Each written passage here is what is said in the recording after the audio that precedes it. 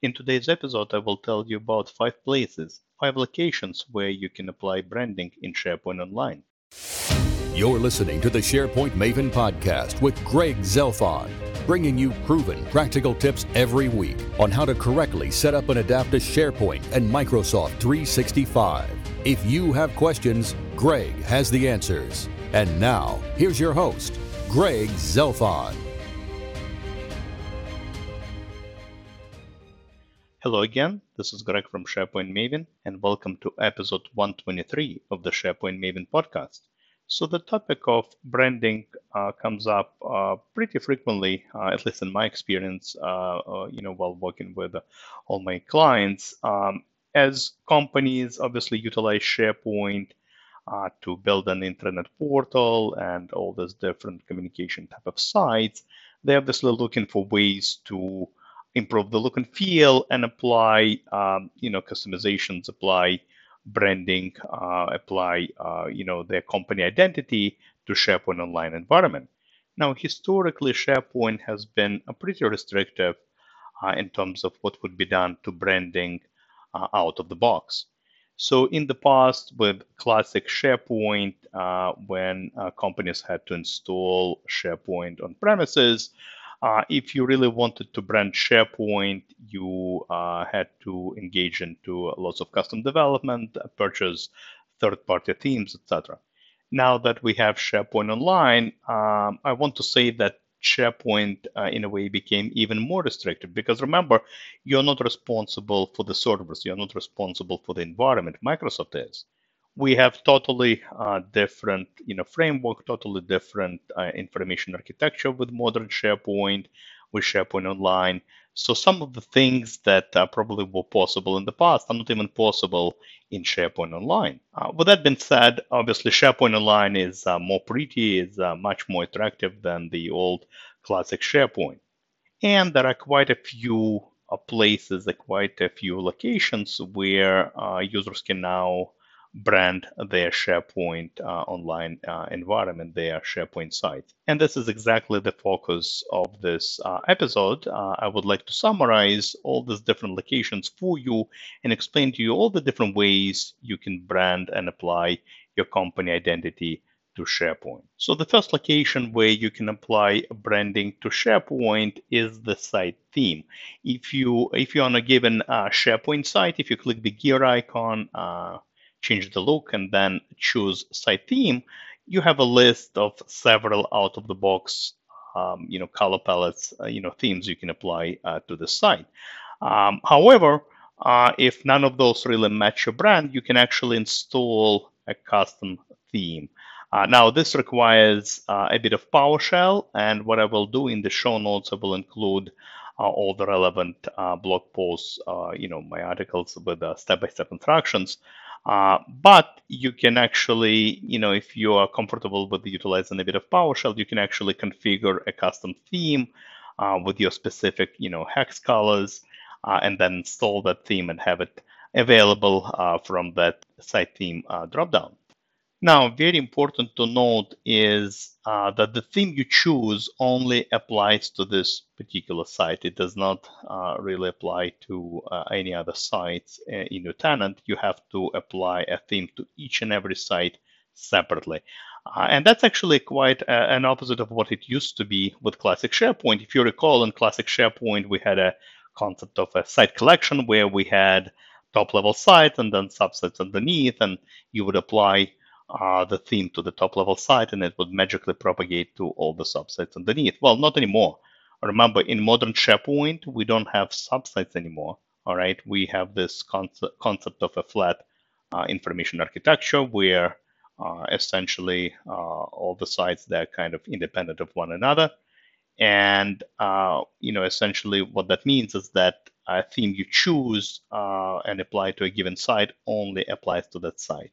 The only exception, are the sites that are part of the hub. If you created a hub, right, registered the site as a hub and then associated other sites to the hub, in that case, they will inherit the theme from the hub site, from the main site. So that's actually pretty convenient. If you have a hub, let's say you created an internet hub and maybe consisting of 20, 30 sites, and applied essentially a custom, theme, right, that you have chosen, it would actually magically propagate to all the other sites that are part of the hub. The other location for you to apply, custom identity and branding would be the header and footer logos.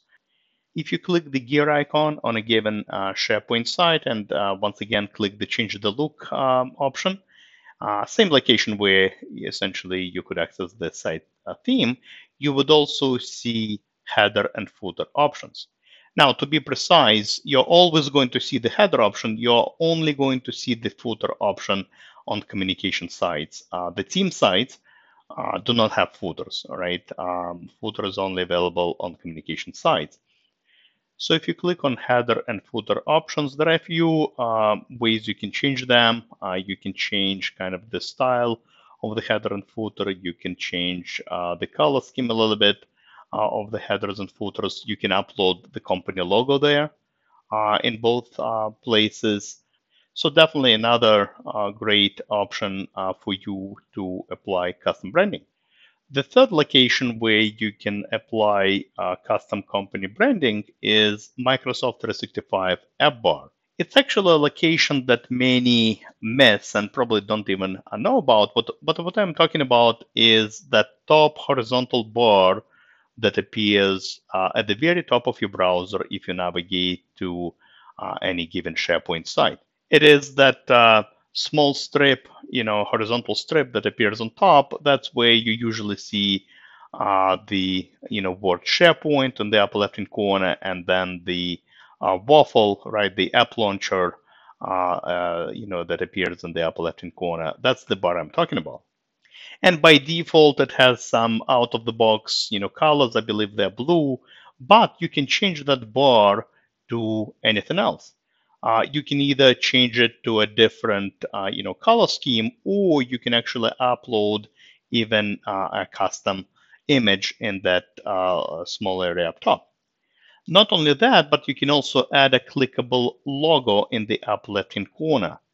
And when you add a logo, let's say it's obviously your company logo, I assume, you can actually link it to any website, and usually you would link it to maybe your intranet, homepage. So this way, no matter where I am, I can actually click on that logo, and it will bring me straight to my intranet homepage. And what's really cool about this Microsoft 365 App Bar is that it doesn't just apply to SharePoint. This App Bar appears in most other applications as well. So if you go, let's say, to OneDrive, all right, if you go to Outlook, web-based Outlook, if you go to Planner and many other applications, that bar will appear on top. And what that means is that that branding will stick to all these other, applications, at least in the top horizontal bar area. And of course, on top of that, if you click on the logo, let's say I'm checking my email in Outlook, I have that Microsoft 365 app bar on top, and I can click on the logo, and it will bring me straight to my SharePoint intranet. So super, super convenient. And there are a few other options related to branding of that top bar. You can actually prevent users from overriding the theme that you develop with their personal themes. So essentially enforcing it kind of for everyone. You can actually develop some additional themes for different groups of users. So let's say for your management, for your executives, you would like a totally different, Microsoft 365 app bar. You can actually do that and essentially create a custom theme, a custom bar with its own colors, and then propagate, essentially target specific groups of users. Not sure why you would want to do that, but those options are available. The fourth option that's available in terms of branding is the Viva Connections logo. Viva Connections is a feature in SharePoint that allows you to embed your corporate intranet into Microsoft Teams. I actually blogged about that feature on my blog, so feel free to check it out.